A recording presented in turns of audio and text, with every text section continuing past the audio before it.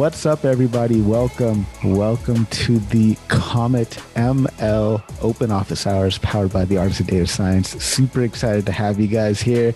See a couple of my friends in the chat here. We got Tor, we got Akshay, we got my wonderful co-host Ayodele. Mustafa's in the room. Welcome, guys. Super happy to have you guys here. I'm really excited to see what kind of topics and questions we dig into today. If you guys didn't know, Ayodele hosted a session on Thursday this week. It should be up on Comet ML's YouTube channel, which I'll be sure to link in the show notes. And it was a session on data pre-processing, data validation, and things like that. So give you guys a second or two to kind of to settle in. If you got questions, put them into the chat. That way we can queue you up in line. But while we're waiting for you guys to warm up here, Ayodele, talk to us about this concept of data validation. I mean, you know, that's something that I feel like I hear a lot, but I don't really know if I understand what it means. So, like, when we talk about data validation, what is it that we mean? Yeah, so I think there's a couple different things, and the data validation typically comes in the EDA process. But first of all, making sure that you're documenting your data set. So something that I have gotten data teams used to doing is creating data sheets for every data source they have. Basically asking the questions: who collected the data, why it was collected, making sure that we have a good understanding of, are there any reasons why this data set might be skewed? And then we're able to use that in our modeling process. So we can say, definitively, we know some historical context about this data, especially if it's about people. Maybe there are different methods of sampling or different methods of modeling we want to use because of all that we've gained from this data validation. So first of all, if our data set has been manipulated before it gets to us, I think, especially when we're dealing with APIs, it's really hard to know, even like a weather API takes the actual sensor data and rolls that into numerics that we can download as tabular data. So being able to understand what's been manipulated before it gets to us, as well as making sure that we're choosing the right modeling frameworks and the right building the right features based off of the kinds of data we have. So grouping sparse classes and categorical data so we can get better prediction. So it's stuff that it's typically within, kind of falls in EDA, sometimes under data cleaning, but I would say that the vast majority of data scientists and engineers don't spend enough time on the validation portion. So this data sheet that you're talking about, is there a special sheet for it, or is it just simply an Excel sheet that you make up, or do you have one that people can refer to? Yeah, so it is based off of a paper that actually came out of Google. You can just put it down in your own Excel sheet. If you are a Comet user, you can actually list it in your notes. And we have templates for trying to do the project scoping and understanding the ethical requirements. But being able to go through and say, what's the composition of my data? What were the motivations here? Will help out in your modeling process. And is this the same idea as a data dictionary or metadata? Is this the same kind of concept as that? Different in that it guides modeling and it guides the later use of a data set. So I've been at orgs where we come in kind of a couple years into this data practice, and they are we don't have our documentation kind of together for the models that are already in product or in flight. So it's trying to attempt to deal with a lot of those issues around reproducibility, and then really just transparency about how we've collected a data set, what kind of predictions we make about people with it. That's awesome. Thank you so much for sharing some insight into that. For everybody that just joined, welcome to the Office Hour session. Super happy to have you guys here. We're just discussing at a high level this webinar that Ayodele had hosted a couple of days back on data validation, data pre-processing. So if you guys have any questions around that topic, definitely go for it. But at this time, I'm happy to take questions from the attendees here. If anybody has a question, go ahead and take the floor, go for it. And then while that person is asking their question, if you want to hold your place in line, you can just go ahead and just type in, I have a question right there into the chat. That way I can make sure that we get to you in the right order. I see Akshay is unmuted here. I'm happy to take your question. Akshay, go for it. Sure. Hey, good morning, good evening, wherever you are from. Hope you're having a great day.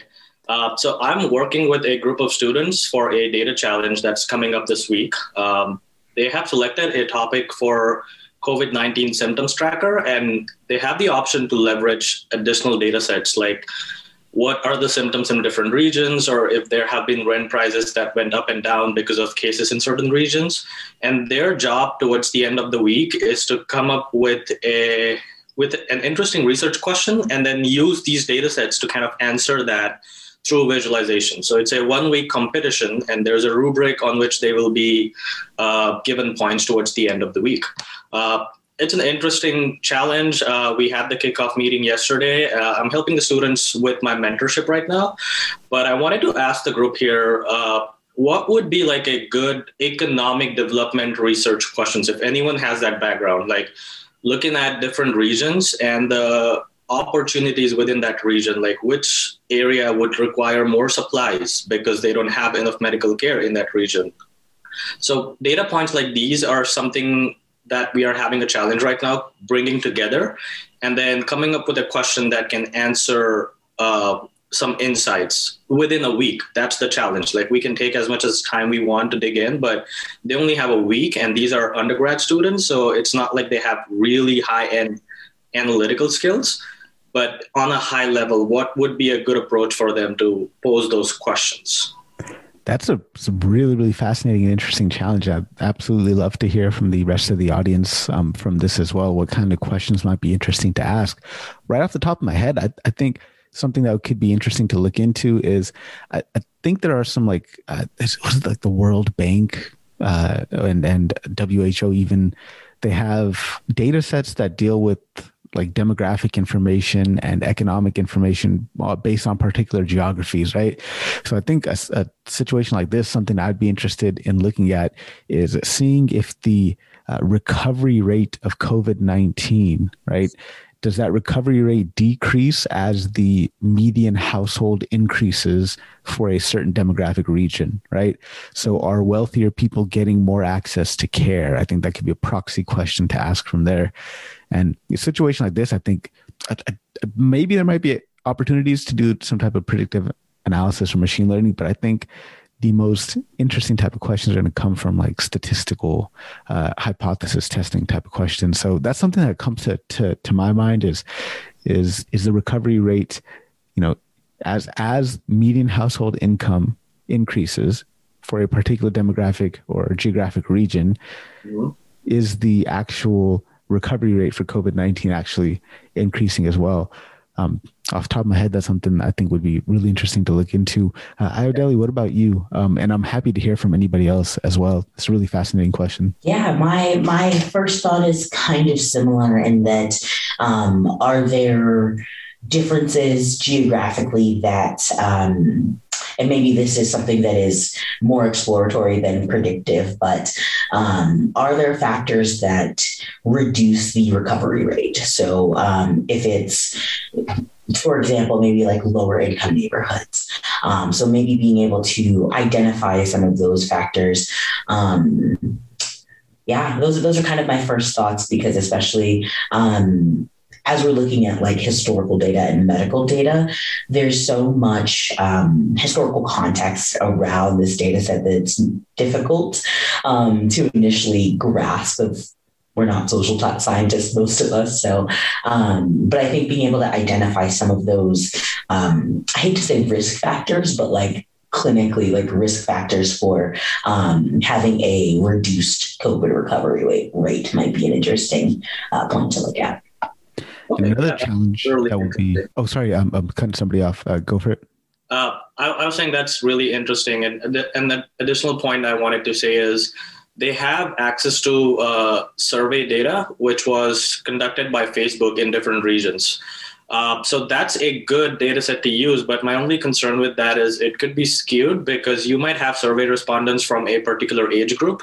Like what if in Italy, there's only respondents in the age 25 to 40, and we can't go with the assumptions that the recovery rate is better because this is only a young crowd that's responding. So when posing research questions for an academic project, should these assumptions be given a lot of stress and then build models on top of that? Or should I kind of add noise to the data, or maybe not noise, but maybe normalize the data in such a way that there is no bias involved? Definitely an important thing to consider, which is actually what I was about to bring up as well, is this is like an issue of sampling, right? Like, because if you're comparing two different groups, you want to make sure that they're on equal footing as possible. So definitely the way you design your experiment and the way you're sampling is going to be very, very important, right? So if you're comparing two groups, you got to make sure they're as easily matched as possible, right? In a sense, I mean, something you might want to look into is I know that they do this in like in economic policy and I think to some extent in epidemiology, as well as this concept of propensity score matching. So that's really, really useful for this type of observational study that you're doing, right? Because this is essentially what you're doing. You're not randomizing and distributing people to a trial yourself. You're collecting observational data. So that might be an interesting keyword to research as well for your students, is maybe design of observational experiments or design of experiments for observational studies. Because there's a whole host of factors that you got to take into consideration. And the core issue, I think, will definitely be with respect to sampling, how you're sampling.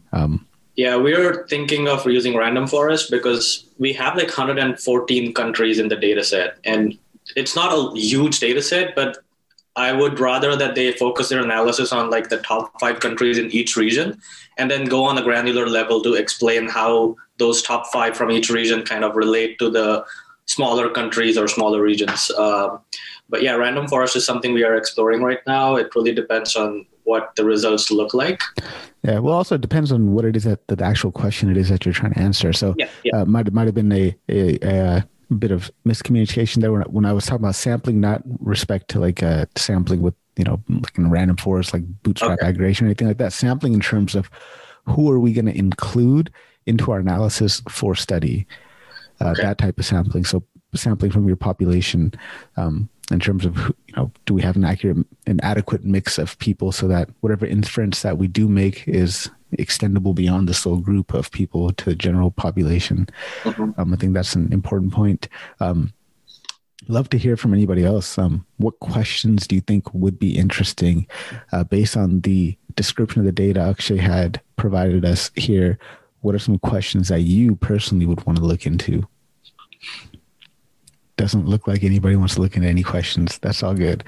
Was that at all helpful, actually? Did that? Oh, yeah, absolutely. And I also came through your flowchart, or the 5 steps of asking statistical questions that you shared last week. I think that's very helpful to look at what data you have, like depending on what variables you have, and then posing the question. So I'm definitely forwarding that to the students. Yeah, definitely. So for people who don't know what he's talking about, you got to get on my newsletter where I send you guys free stuff every single week. You get a bunch of amazing goodies. And one of the free things that I had sent out was actually there's a couple of them. One was 5 questions that you should ask yourself when you're performing any type of statistical analysis. And then the other one was a flowchart of statistical methods, both of which I think you'll find very, very helpful in this case. But, just kind of from an intuitive level, I would say that something that you really want to take into consideration is how you're sampling individuals to be included in whatever analysis it is that you're trying to do. Maybe look into some type of sampling techniques for observational studies. A couple of keywords there for you, I think, might be helpful. Tor, I see you've got your hand up. Yeah, it was just like studies or interesting angles. I just posted a link to where I download weekly Comet data and statistics, like data information, which I do for my own personal analysis to keep an eye and see what's going on. And one of the things that I've been looking at is the travel and holiday versus the trend in the number of cases, etc., but also now looking at the vaccination programs and the impact on the actual cases and the hospitalization as well versus age, which is an area which is quite interesting, as a lot of the quote-unquote old people who had a high likelihood of getting COVID and getting sick from it, what is the impact on the younger generation, which is most likely, is that's what you're seeing in the new cases, or is it still the older generation? So, I mean, there's lots of angles here. One of the things I looked at, for example, I live in Nice in France, and Europe, people traveled last summer. And the funny thing is that in the streets, people didn't fly last year in the summer. They were taking the train or they were taking cars to travel in Europe. And here in Nice, we would see a lot of cars from Britain, Holland, Belgium, and a few of the Eastern Bloc countries, the old Eastern Bloc countries. And, a couple of months later, those were also the countries where you saw a lot of increases of lockdowns as well. Now, that correlation I can't prove or say that it is, but, walking around the streets here and seeing all the Dutch cars, and it just kind of gave me that feeling. And then, well, at the end of the day, whether it's a real correlation or not, it's an assumption, hypothesis. So there's lots of things to look at. And like Odile mentioned as well, poverty, non-poverty, rich areas, rich countries, you can even bring it up on the country level, look at the GDP levels to see if there's any correlation, medical health services in the various countries. So, lots of angles, lots. Yeah, I definitely agree. There's really kind of just limited by your own curiosity. Curiosity and what type of data you can get your hands on, obviously, but definitely looks like there's a wide range of possibilities that you can look into. And definitely we'll leave this topic open through the end of the session today. So if anybody comes up with an idea that they want to share, definitely go ahead and either drop that into the chat or just unmute yourself and let us know. I noticed a few people joined in. Welcome everybody to the office hours. So if you have a question, just type in, I have a question right there into the chat and we'll hold your place in line. I see a question in the chat from Mustafa, and I'll flip this one over to Iodeli here. And Mustafa is asking the difference between data validation and data cross-validation. Yeah, so that's a great question. Data validation is more so before we actually enter in this model building process. So understanding the skew and the different summary statistics about a data set, whereas cross-validation is more so trying to test how well our model does on new data. So really when we're looking at testing and validation data sets, if we're able to use cross-validation to see if there's overfitting issues. So more post-modeling process and pre-modeling process. And speaking of cross-validation, part of your talk, you're discussing data pre-processing as well. And this is probably a question that that maybe might be a little bit open-ended. I don't know if there really is a right answer or wrong answer. Like anything in data science, it depends. So at what point do you do your train test split with respect to data pre-processing and the whole cross-validation thing? Where does this kind of fit into the pipeline of events? Yeah, I would say for me, it has mostly happened after all my feature engineering is done. So I've made combinations, interaction features, and basically then try and do all of this right before modeling and building new models.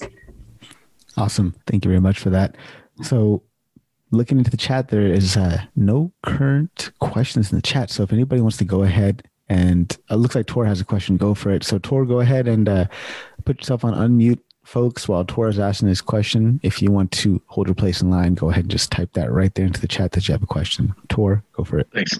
Just to give you a little context, it's funny, when I started joining this group, what I've noticed for example, in LinkedIn, the articles and people postings, etc., that I'm starting to see now is becoming more and more AI, ML related topics.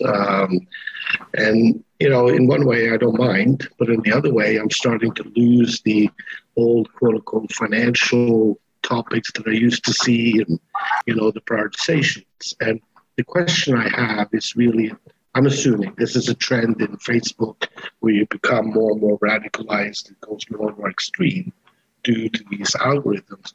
The question I have is that what can I do from a user point of view to compensate for that, to bring the information I get back more in line with what I want than what's actually being fed to me? That's one thing. The other side is the people that are making these algorithms, analysis, etc. What parameters are they building in to try and minimize that trend in their analysis? And I assume it's machine learning in the back end as well. So to answer the second question, I wish I knew, because I'd be gaming that algorithm so much and getting 100 million followers by now. But I think, to kind of answer that question more concretely, there might be some type of content recommendation algorithms in the background. So maybe that's kind of like the keyword you're looking for.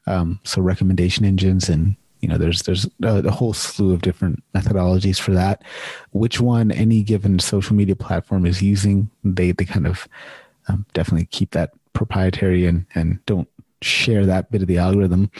But to answer your first question, so one thing about LinkedIn is they're kind of, from my understanding, the way their philosophy for content recommendation is delivering you stuff that you find interesting. They had like a certain catchphrase around it. It escapes me right now. But I think one thing that you could do if you want to get more of that financial stuff back into your timeline is start interacting more and more with the people and the content that you want to interact with, and you'll start getting fed more and more of that. So maybe I wasn't understanding the question correctly, but I'd love to hear from you, Ayodele, as well. Yeah, I definitely kind of took it the same way you did. If you are, let's say, I would say maybe like Twitter, I know you can also follow specific hashtags. And then you start to see those recommendations. And I've seen this in either the search under your moments or just on your timeline. You'll start to see like data science pops up, because I follow and interact with a ton of people who post about data science. And same kind of recommendation for LinkedIn.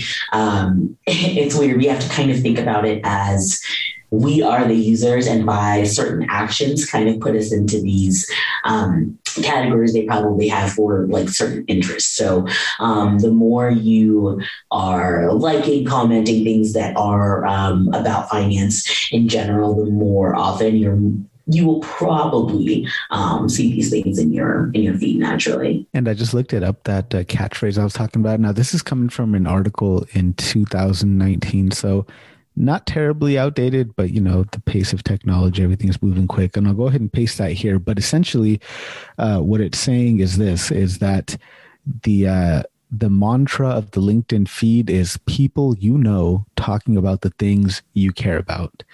So if you wanted to get more and more of that data science that finance into your feed, then interact with the people who are posting that stuff, and that's probably going to be the best way to do it. Did I answer your question there, Tor? It does. But I think from my point of view, the other side of it is even more important, is that what is being built in to control these algorithms, to manage that process so it doesn't go way too far to the left or the right or up or down or into finance or the other, from a programming perspective or designing perspective, like what considerations, if any, are there taken now? Yeah, that's a good question. Wish I had the answer to that. There's an excellent documentary on Netflix that I watched towards the end of last year. It was all about this concept. Man, the name of that is escaping me as well. But it was all about the content that you get on social media. The Social Dilemma, I think it was called, the movie. That's the one. Yes, the Social Dilemma. Yeah, that's the one. But yeah, I mean, we're never really going to know what how their algorithms work, because that is proprietary. I see a comment here that algorithms get biased to monetize the platform. That's true. I mean, the whole point of these social media platforms is to get you to engage with the app and keep you engaged in that app. So to that extent, that LinkedIn's mantra of people talking about things you care about, getting you to continually use their app, I think it's what's going to drive that algorithm. But yeah, I'll give you an example, because one of the things that I'm working on, and I'm going to use my own project as an example, is that based on a questionnaire, it will then generate sub-questions or to generate a program. And when you're using this program during a fieldwork period, you will add, delete, etc. The idea, of course, is that when there are lots of people doing this, when you come back, the system is going to bring it in, analyze the information it gets, and then start feeding into the future processes. And this is where I'm starting to get concerned that if a certain or a large number of people use only certain parts of it, what do I do to control to make sure that we don't lose things, that it won't be included even though they may not have thought about it? And how is that programmed into the algorithms, for example? Yeah, I don't have a good answer to that question. Yeah. It's a good one. I think it's really hard to say, especially because unfortunately organizations are so there is a massive lack of transparency and a lot of these things that you mentioned, they could have more transparency on than they currently do. So it's difficult. I think I would probably lean towards saying that maybe they are taking a couple mitigation steps so that they don't go too far, but I would cautiously generalize that they're probably not spending as much time doing that because unfortunately, even though it kind of is a negative for users, it's still a positive for them as far as like monetizing their platform. But yeah, I think it would be really interesting to have that. That may be something that this supposed like FDA for algorithms that's kind of been tossed around for a while, that might be something that they're able to expose or at least make sure is public knowledge, or the public has some way of kind of auditing these processes. I think we'll see more of that with regulation, but it's just really incredibly hard to know what they're really doing. Yeah, I just wanted to, Tor, I just read a great book. It's called Weapons of Math Destruction. It's from 2018, but it's still a great read. And it pretty much touches on these algorithms that are being fed this data that's already biased. And if humans aren't updating that data with new, like monitoring those algorithms and updating it based on how it should be, those algorithms are going to give themselves a feedback loop of what they're already doing. So it's like garbage in, garbage out. That's what ends up happening to these algorithms. So we're so, all these articles we read and stuff, we kind of take it as is. Like, this algorithm was created by Facebook. They have X amount of data. This algorithm must be right. So in this book, they actually, she's a data scientist, and she goes through algorithms in different industries and stuff, and just from schools, how it's skewed to, the voting in the US and everything. So once you read it, I think you'll stop asking this question, because right now, every algorithm we have out there is pretty much, it's biased to a degree. And like Ayodele said, we need to create a framework that has rules and regulations. But right now, when you're looking at these FANG companies, it's private data. So when you question, why is this, they quantify you. So they can't ask me my race, but they'll ask me my postal code. Based on my postal code with data science, you can tell if I live in a rich neighborhood or a poor neighborhood. So even though they're not asking the question, they're still quantifying you as rich or poor, technically. So they're kind of found a loop around it. So for what you're trying to do, I would suggest read that book. It's a super easy read. She's a data scientist. She's worked in the field. She was there during the 2008 crisis, and she'll pretty much tell you everything that's lacking in these algorithms. And right now, the sad part is it's hard to get the regulations because it's capitalism, right? Everybody wants to make profit for their shareholders. So trying to get some sort of a regulation out there it's going to take time. Very, very. I hope that helps. Yeah, thank you. It does. Thank you. That helped me. That was very good. Yeah, thank you. I'd like to add something to Harpreet, adding on to Jasbir's comments. There's an organization called the Algorithmic Justice League. They created a documentary called Coded Bias, and that was an amazing show, and that shows how much bias we have in our AI algorithms, and from job hunting to, like what Jasbir said, the financial aspects of it and so forth. And they did an amazing documentary, and I would highly encourage everyone to watch it because it's called Coded Bias. And, even for housing, people of color who needs housing and how they track them and things like facial recognition and stuff like that. Amazing how, and the movie, the book that Jasbir mentioned, Math of Destruction or something like that. Weapons of Math Destruction. And she is also in that documentary, and quite a few of notable AI ethics folks are in there as well. So it's an amazing documentary. It really kind of opens your eyes up and wondering all these algorithms that's out there and how they are being coded and so forth. And, not only the data can be biased, but even the algorithms that they create can be biased too. But I think more and more AI ethics is coming up a lot these days, and people are trying to create something called the FDA for algorithms. So I think this is a good thing, really. I think then you'll have equality in all areas, whether it's housing, education, or employment, and so forth. Yeah, that's all I wanted to add. Oh, thank you very much. I appreciate this. Yeah. And the person who's running this algorithm is a Rhodes Scholar. Her name is Joy Bowler-Maney. Yeah, she's pretty prominent, and she's from MIT. I think she's MIT. Yeah, MIT, right? Yeah. Mm-hmm. Yeah, I'm definitely going to be digging into these resources, and hopefully I can get some of these people onto the podcast, because this is an area that I would definitely love to explore more. So thank you very much for watch that show, and you find a lot of notable people in there. You can read like Merv Hick, I forget her name, and Cindy, I think, who wrote the book of the Math of Destruction or something. Yeah, quite a few people in there that you can definitely hit up. I think it was definitely helpful too, because we're starting to see this question around ethics. Unfortunately, because AI has kind of spread into every industry, so it's not even close to being isolated to tech and software.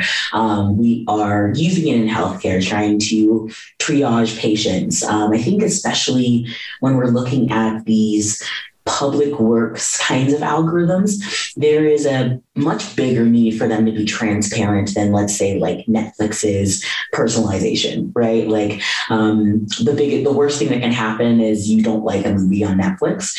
But if we're thinking about triaging patients in emergency rooms, the worst that can happen is that you are delayed care. And we have to, especially in industries like healthcare, policing, and a lot of times even finance, like thinking about the harm that could be caused to a user. So some things in finance may not seem like that big of a deal when we're like in these organizations. So getting denied for a credit card may seem kind of average, but we're so removed from like an individual user's experience. Like that can be a big deal for people. So we have to, especially with like data about people, have stricter ethical standards for being transparent about, hey, these algorithms are being used with the facial recognition systems, and especially I'll mention the UK because having public CCTV cameras is a lot more acceptable and people are comfortable with it. It's kind of the norm.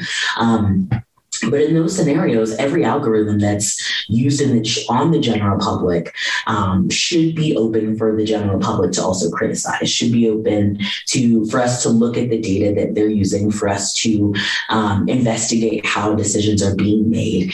And it gets us closer to having like an appeals process. So like this whole idea for the FDA of algorithms is so that, people can say, I think maybe you guys made the wrong decision here.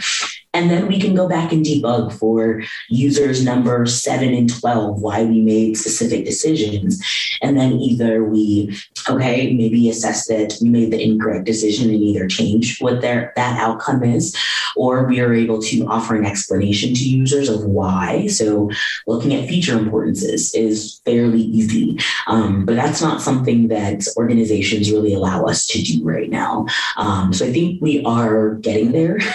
But I think we're very much still in the first stages of like awareness and awareness in organizations that we have profound power. So like I went from doing product analytics to working on things that were like life and death data scenarios. So trying to identify weapons with sensor data. We had a much higher threshold for what was acceptable error than, I'm just predicting user segments. I think we have to, and we're starting to just take this with more severity, especially in like public kinds of algorithms. Man, this has given me a lot of good stuff to think about. I hope you guys have been absorbing this as well. Definitely an important area in our field to really think about and discuss. And, hopefully we can get some of these people onto the podcast and ask them some more questions and help share some of this knowledge. Another book that is on my reading list, I just recently downloaded it, is Invisible Women, which apparently is all about how several algorithms are essentially biased against women. So another book to add to the list there. Tor, thank you very much for asking that question and getting this discussion going around that. I appreciate that. So we'll go ahead and continue on. I see there's a couple questions in the chat. So I'll start with the earliest one here from Mustafa. And folks, if you guys have a question, please do feel free to hold your place in line by just saying you have a question. Then we'll go ahead and add you to the queue there. So question here from Mustafa. Would you please briefly describe a whole timeline of data from pre-processing to generating insight? Mustafa, if you're still here, definitely go ahead and unmute yourself and maybe add some more color commentary around that. Hello, everybody. Do you hear me? Yeah, there's a little bit of echo, but okay. Could hear you. Okay. I just this question came from that I am an absolute beginner to data science and machine learning. So I just want to get a plain view of the whole process of from the data pre-processing, data validation, and through working on the data using which model. I just want to get a general point of view of the whole process. That's all. Yeah, that's an excellent question. It's a huge question as well. I feel like there's a number of different ways we can talk about that because, like anything in data science, it does depend. But I guess I'll turn this one over to Ayodele because I think this might be based on the conversation we're having regarding the course that you had created. So talk to us about that this whole kind of timeline or series of steps. Mm-hmm. So from a high level, we would start with basically data acquisition. So one of multiple ways, sometimes this is pulling from an API, running a Python script to scrape the internet for things like tweets. And then we go into the pre-processing and the EDA as well as data pre-processing. So we want to understand, when I say EDA, I mean exploratory data analysis. So basically looking at things in our data set like our statistics, the ranges, the standard deviations for different columns, And based off of the understanding and insights we gain there, we're able to use that to inform our feature selection and model selection. So once we have this clean data set, we're able to go ahead and create new features. So this is huge, and mostly because this has a direct impact on how well our models perform. So we want to select features that are correlated with our target variables.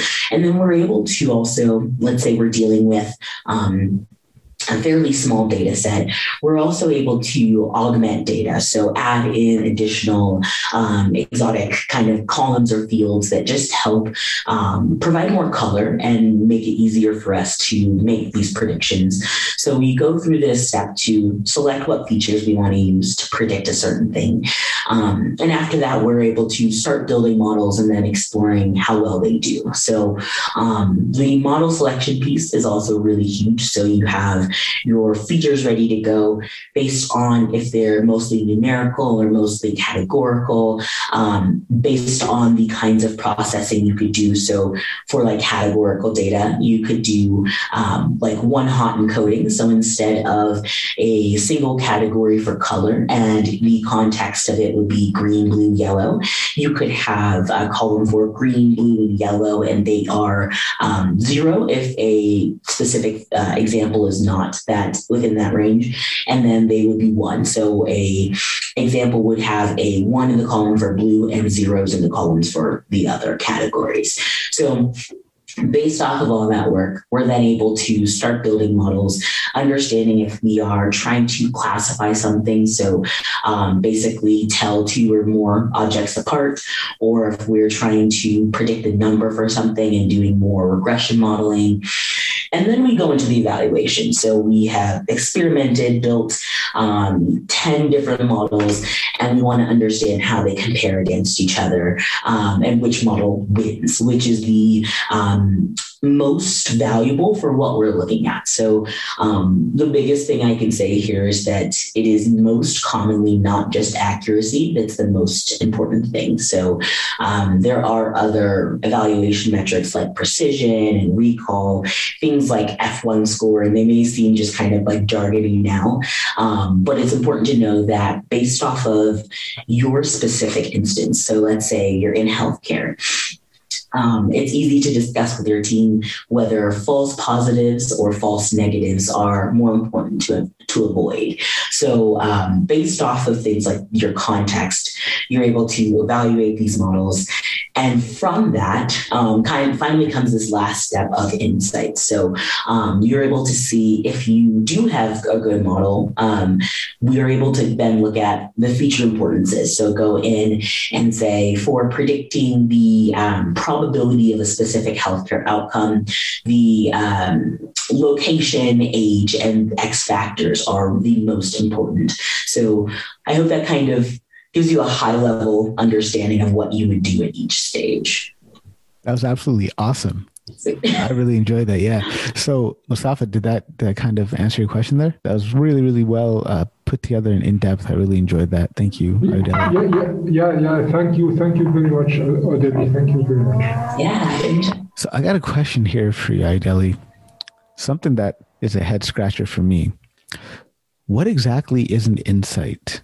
Right. Let's say I'm doing some exploratory data analysis and, I'm looking at shapes of my, distributions for whatever feature it is I'm looking at.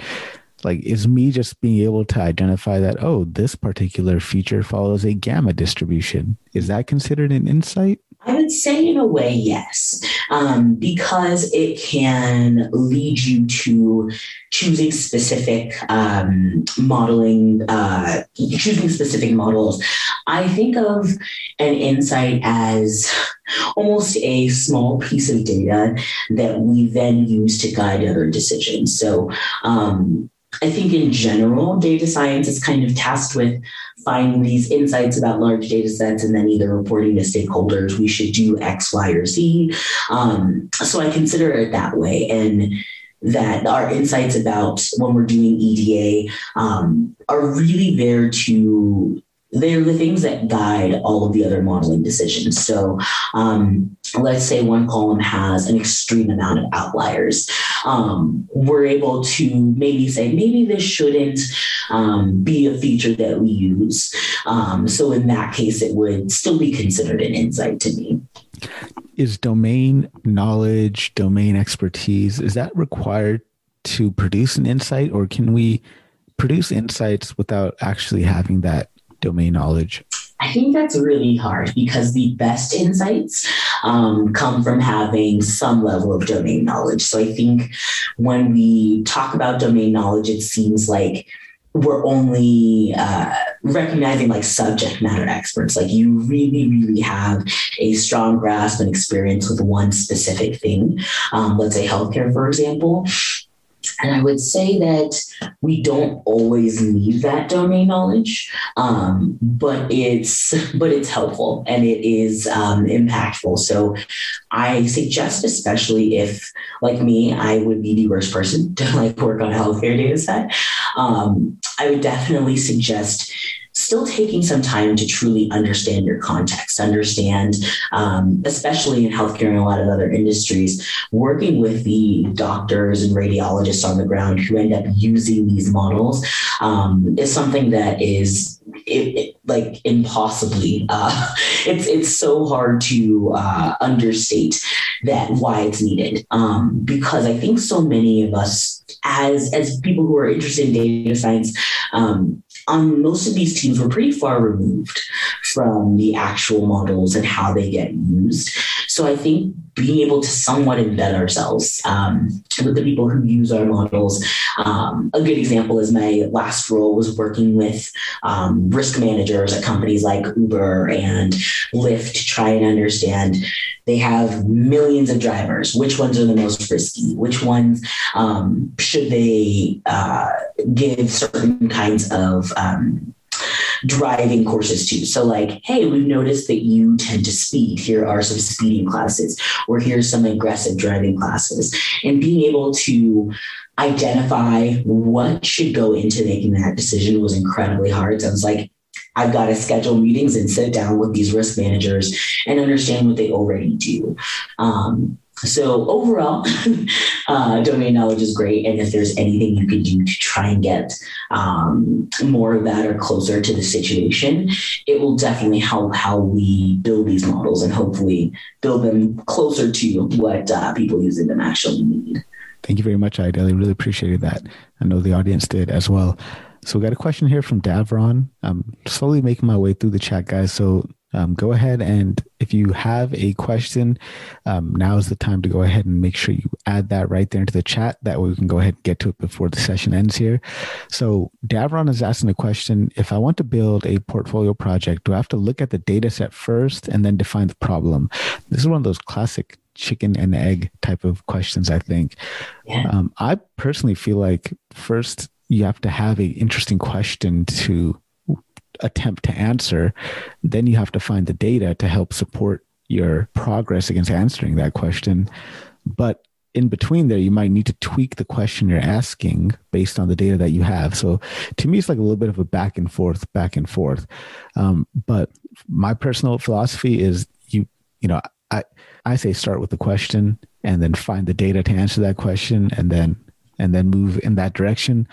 But given kind of the landscape of what the self-learning tools that are out there, we're typically just looking for data sets and then coming up with questions that way, which I don't think is necessarily a wrong way to do anything either. So either approach, I think, it's reasonable. What about you, Ideli? Yeah, I tend to lean towards starting with the question. So I say that mostly because a lot of the data that you can easily find either wasn't collected or made for modeling, or we have a hard time admitting when we can't really answer questions with a data set. I think there's an underlying assumption, especially for data folks, that we're going to be able to find something interesting regardless. And that's not always the case, but it feels more defeating when we started with data and we may be answering questions that aren't necessary or aren't, I know this is like project portfolio related, but in industry, they maybe aren't relevant or aren't important to answer for our product. So I would say for the most part, try and hypothesize an interesting question and then track down the data. I think on the portfolio project piece, it'll also show that you can really do this data collection and wrangling. So I know when I was really starting, it was really hard to demonstrate, yes, I can go like build whatever Python script I need to scrape this website or get data from this API. I think by starting with that question and then showing that you can go get the data, even if it's not the data that matches up perfectly with what you need, I should give you a couple extra points on that portfolio side. 100% agree with that. I absolutely love that. That kind of philosophy. And I mean, you think about it, right? If you're doing a data science project, you're trying to find answers, right? And typically, in order for you to find answers, you need to start with a question. So you kind of want to think of it in that way as well. Akshay had some really great insight here to share. Akshay, go ahead and share that so it's not trapped there in the chat. Yeah, of course. So I'd like to use an example on a project that I worked on. I worked in the forensics data science practice. So a lot of the work we did was looking at financial information for potential fraud or risks to the company. For one of the projects, we had a sales data set. And as a data scientist, we were just expected to kind of build visualizations to show if the sales trends are going up and down at a particular point in time. When you ask about whether to come up with a question first and then find the data, it goes both ways. So in this particular case, we requested the client for additional data. So since we already had sales, we also got the billing and the delivery details, which is where the products for the company have been sold and who are actually purchasing those items. As a data scientist, I only saw trends going up and down, but I didn't really understand what risks the company would have. And this goes back to the question of having the domain knowledge. So when we sat with the business stakeholders, we realized that it was a potential channel stuffing scheme, which means that some company locations would inflate their sales towards the end of the month to show that they have maximized their profits. And then in the next month, they will have those orders returned back, which means that there was no actual sale ever made. They just faked those sales to show that their profits went up, and then they returned those back in the inventory. And we only found that after we had that additional billing and delivery data sets. So sometimes coming up with a question first and then asking for additional data could help. But at times, if you have enough data, it's more about understanding what problem you want to solve. What are the insights that your business wants to take? And this goes hand in hand with the business and technology. Like I said, as a data scientist or an analyst, I will build interesting visualizations, but I wouldn't really know what my business or senior management team is trying to find in terms of risks for the client. And that's where these conversations help, because you kind of see the problem from different perspectives. I hope that helps. Yeah, absolutely. Love that response. Thank you very much for sharing your experience.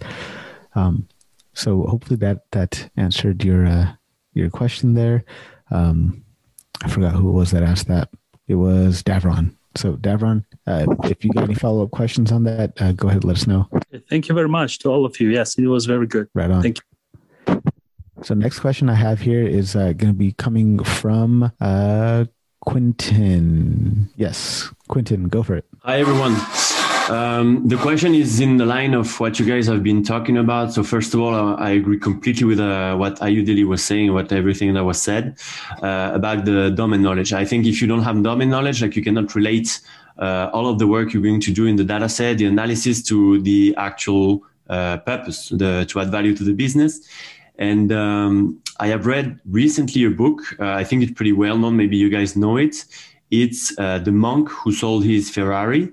And I don't know if you guys read it. It's really amazing. And the metaphor inside of this book is about a garden, the garden being your mind that you have to take care of. And within the garden, you have a lighthouse. And the lighthouse is like your purpose in life.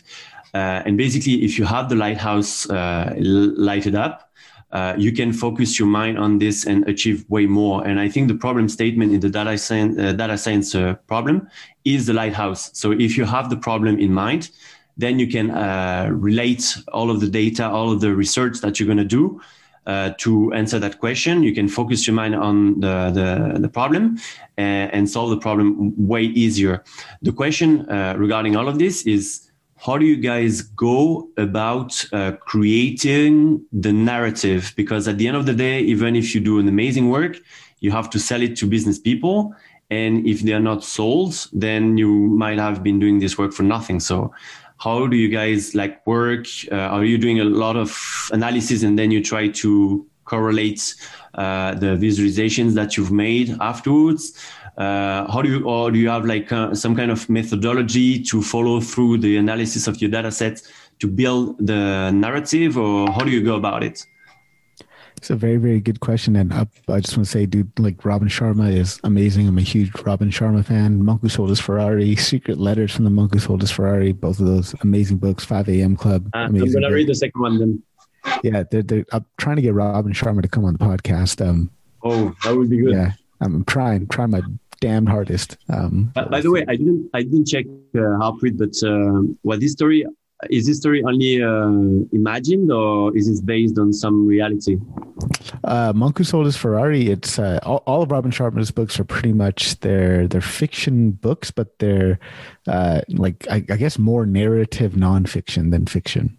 Right. So that's kind of like the genre I would classify that as, narrative nonfiction, because he's giving practical business advice, practical, scientific advice, but wrapped in a narrative type of, in a way. And you know what? I mean, speaking of narrative nonfiction, I think that's probably a good way for you to communicate your insights and results to stakeholders. And I'm sure Ayodele has a lot more experience in this realm than I do, so I can't wait to hear from her on this.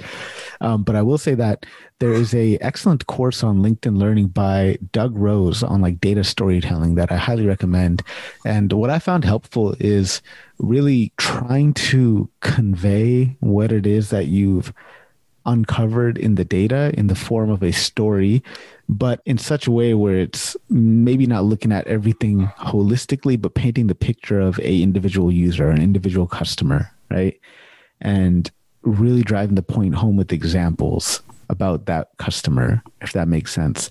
I'd love to hear from Ayodele on this. Yeah, I definitely think one of the ways that I've worked to create these narratives, first is by trying to understand what they're really doing. So trying to, I've completed an analysis. I have some insights and I'm ready to share.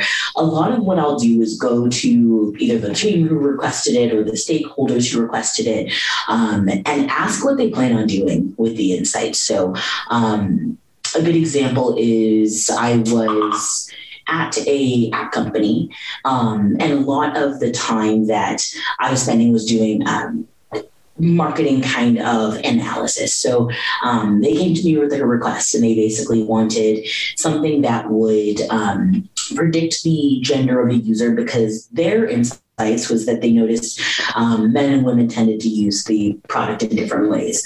And so they're like, well, based off of first name, can we just try to predict gender? So I did a lot of digging and asking why over and over until I got the nugget that kind of led how I could tell this story.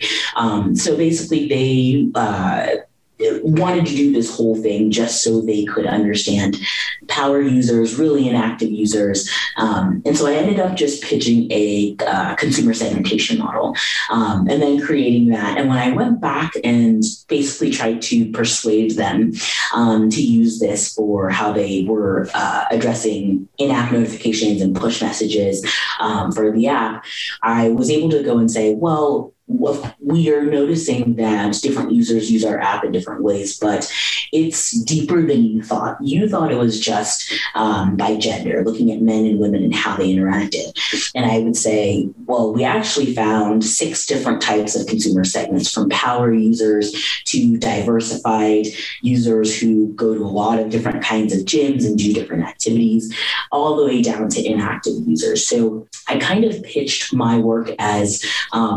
an ethical extension of the question they were trying to get to.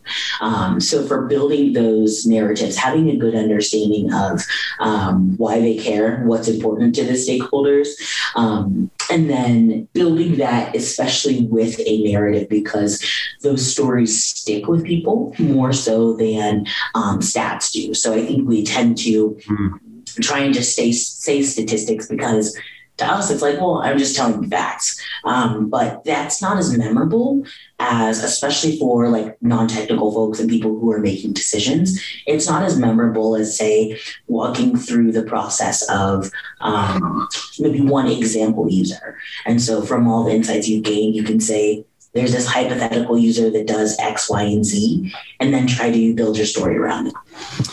Okay, so basically you say that, so thank you for your answer.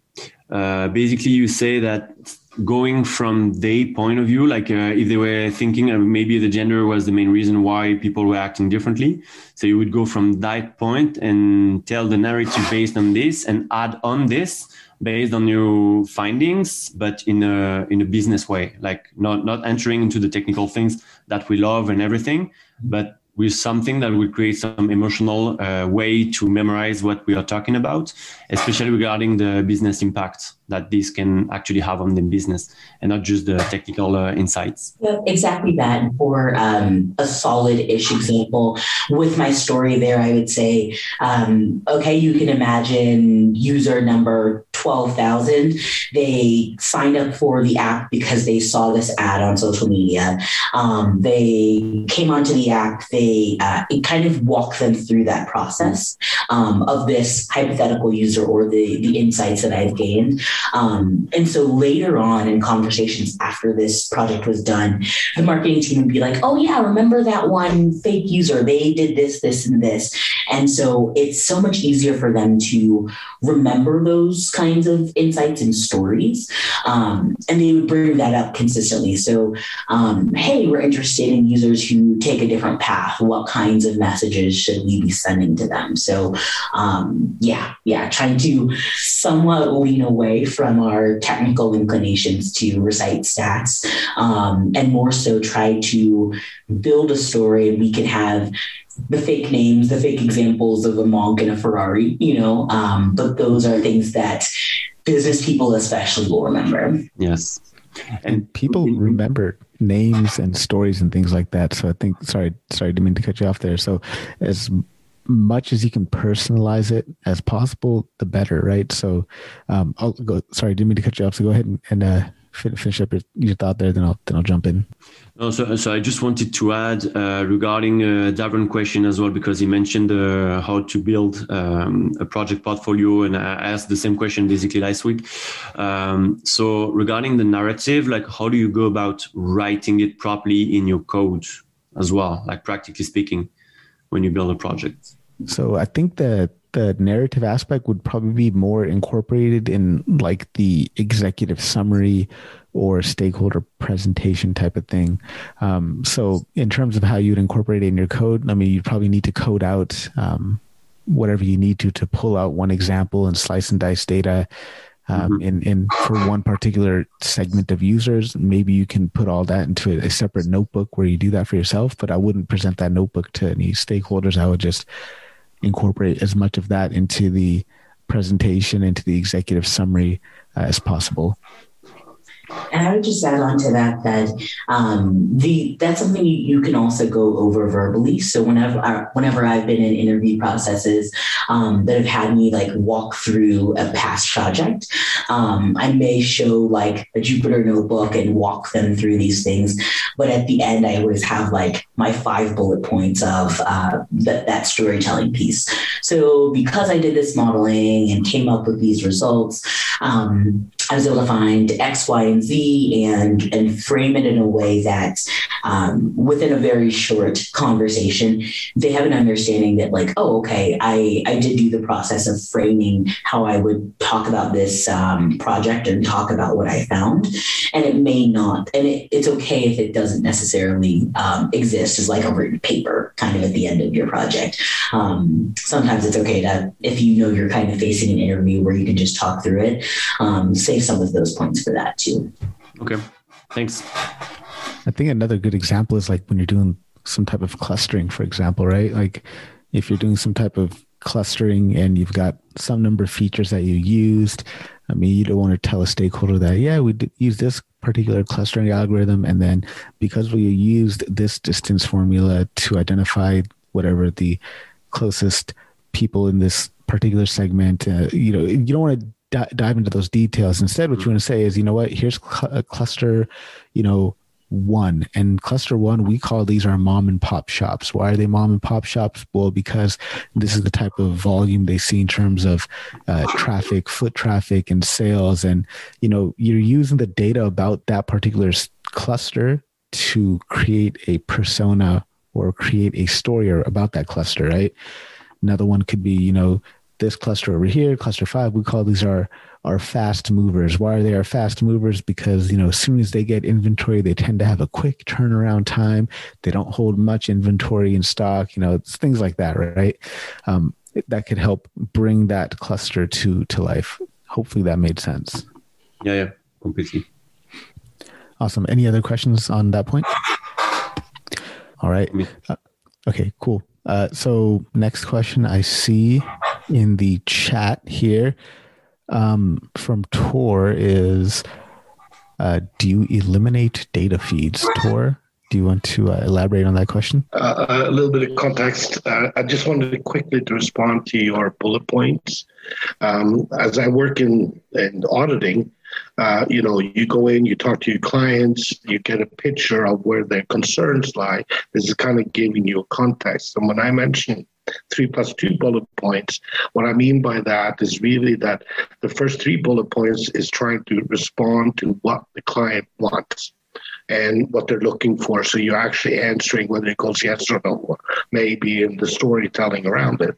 But the +2, that's where you have the value added. In other words, when I go back and I've done my analysis of the transactional data, contracts, evaluations, then I will normally have 2 points, which I'm looking at saying, well, in addition to what you mentioned, here's some 2 more. Of course, I have a whole bunch of lists in addition to that, but that is really just to give them to come back that, yeah, you understood what they were looking for, and B, you now also have it analyzed and providing them with more. So, but I never have more than 5 bullet points on the slide. That's it. Very, very short. The question I had about the elimination in quotation mark, what that is that very often, for example, in my case, I get data which is unusable. Okay, it means it has no relevance to what I'm going to do. And I'm sure that you're dealing with the same thing in your fields when you get all these different data feeds that are coming in. And by eliminating, okay, I never delete data because I always want to have the source original, but I will take them away from view. Do you do a similar process in your processes where you actually turn around and tell the client that this particular data feed, you're wasting money and time on it by generating it, and this is not required. It's something that in the long run, most likely you won't need it. I don't know how you deal. Yeah, I would say that this is something I've definitely done, especially when looking at data that's not really helpful for modeling. So I think that a lot of organizations set out to, let's just collect it and maybe we need it. Maybe we'll use it down the line. And I think that we kind of end up in situations like you're in where there's a lot that's not really useful for predicting on a specific goal or getting you to meet those KPIs as far as the kind of analytics process. So in my experience, yeah, there have been many times where I'm like, there are plenty of tables that aren't really used for model training or in my like data science process. Yeah, absolutely love that feedback. I was thinking way too granular there for a second. I was like, oh, is this a feature selection question? But then towards the end, I realized that actually, no, it's not a feature selection. It's more about people who have that mindset of, if we can collect it, then why don't we collect it? So yeah, that's a very interesting point. Not one that I've had to deal with personally, but I'm also the type of person that I just love collecting data. So, oh yeah, but this is the challenge, because with management and whoever you're dealing with, key stakeholders. Oh, this would be nice to have. This is nice to have. This is nice to have. But all these nice to have, which is not really quote unquote necessary or required or even has any value, by eliminating them, you're also eliminating cost in processes leading up to that data being collected. Because you're collecting the data, you have systems, you have to pay for storage and data capabilities, etc. You have people analyzing it, and then of course you have all the people getting data that technically is just wasting their time, including the programmers and the data analysts, etc. So I'm just curious if you actually have physically gone back and said, you know what, why don't you consider a value eliminating this particular data collection process because it has really no value to your operation, your business, or as it stands. I think the best way to do that probably is by doing exactly what you said, right? Like, let's map out all the cost and clearly spell it out. Like, in order for us to collect, for example, this particular data set, here's all the cost that it actually costs, right? There's a real world process that occurs to generate this data, and then all the downstream effort to collect it, clean it, and then push it somewhere and have it saved. What does that actually cost, right? And then probably tie it back to them, or rather turn the question back around to them and say, okay, great. It costs this much to collect all this data. What do you think this will be useful for? And how much do you think this will help you either increase profits or save money? And does that add up? Like, is it going to outweigh the cost? And if not, then what are we doing collecting it? But that's just my night. And there's also a question, is it cheaper to buy it somewhere else, the data, when you need it? Yeah. There's another evaluation process as well. So thanks. Ideli, do you got any additional points there? I think you hit most of it on the head, but really it is about getting business folks to instead say, let's collect it all and hope we use it later, and more inversing that process. Do we have something that we'll use this for, doing that cost benefit analysis, and then making the decision to stop collecting specific kinds of data if they're not as valuable. Question here from Davron. Ayodele, what is your favorite data science book? That's a good question. I have to actually look at my bookshelf. I would say it's actually effective data storytelling. That's one that, while I felt like I transitioned into data science after working in marketing for a couple of years. My undergrad degree was in communication, and I had probably a little bit of hubris that I'm like, I can communicate anything. I kind of know this really well, but that gave me solid examples of how to talk to both technical teams and non-technical folks. And I think that was the biggest gap. I have a communications marketing background. I learned all of the technical data science stuff. I can speak to that. How do I translate that for people who haven't spent the time learning stats, learning algorithmic modeling? So that's one of my favorites. Is that the one that's by Cole Knaflick? Is that the one? No, that one is storytelling with data. Oh, okay. The one on my shelf is effective. I can have them both. Effective data storytelling. So okay. I'll try and drop a link in the chat for that too. Wonderful. Thank you. All right, guys. Well, it doesn't look like there's any more questions. I just want to say, guys, thank you for taking part of your weekend to come hang out with us. Be sure to subscribe to Comet ML's channel. Be sure to go check out Ayodele's wonderful talk she did earlier this week about data validation and data pre-processing. If you haven't already, guys, make sure you go download Comet ML. I mean, it's not necessarily downloading it. You just sign up for it, pip install it, and then it's 2 lines of code, and then all of a sudden you're tracking all of your experiments. It is a wonderful tool. Highly recommend exploring it, completely free, and it'll change the way you do your machine learning for sure. So definitely sign up for it. Just comet.ml, right? Yeah. Super easy to set up, and you're one pip install away from being able to actually track your experiments like a professional. So definitely sign up for Comet ML. subscribe to their YouTube channel. And guys, this will be posted on my YouTube channel as well as the podcast. We'll have show notes and everything, so you guys will know exactly where to jump in if you wanted to revisit this conversation. You guys take care. Have a good rest of the weekend. Remember, you got one life on this planet. Why not try to do something big, guys? Take care. Thanks, y'all.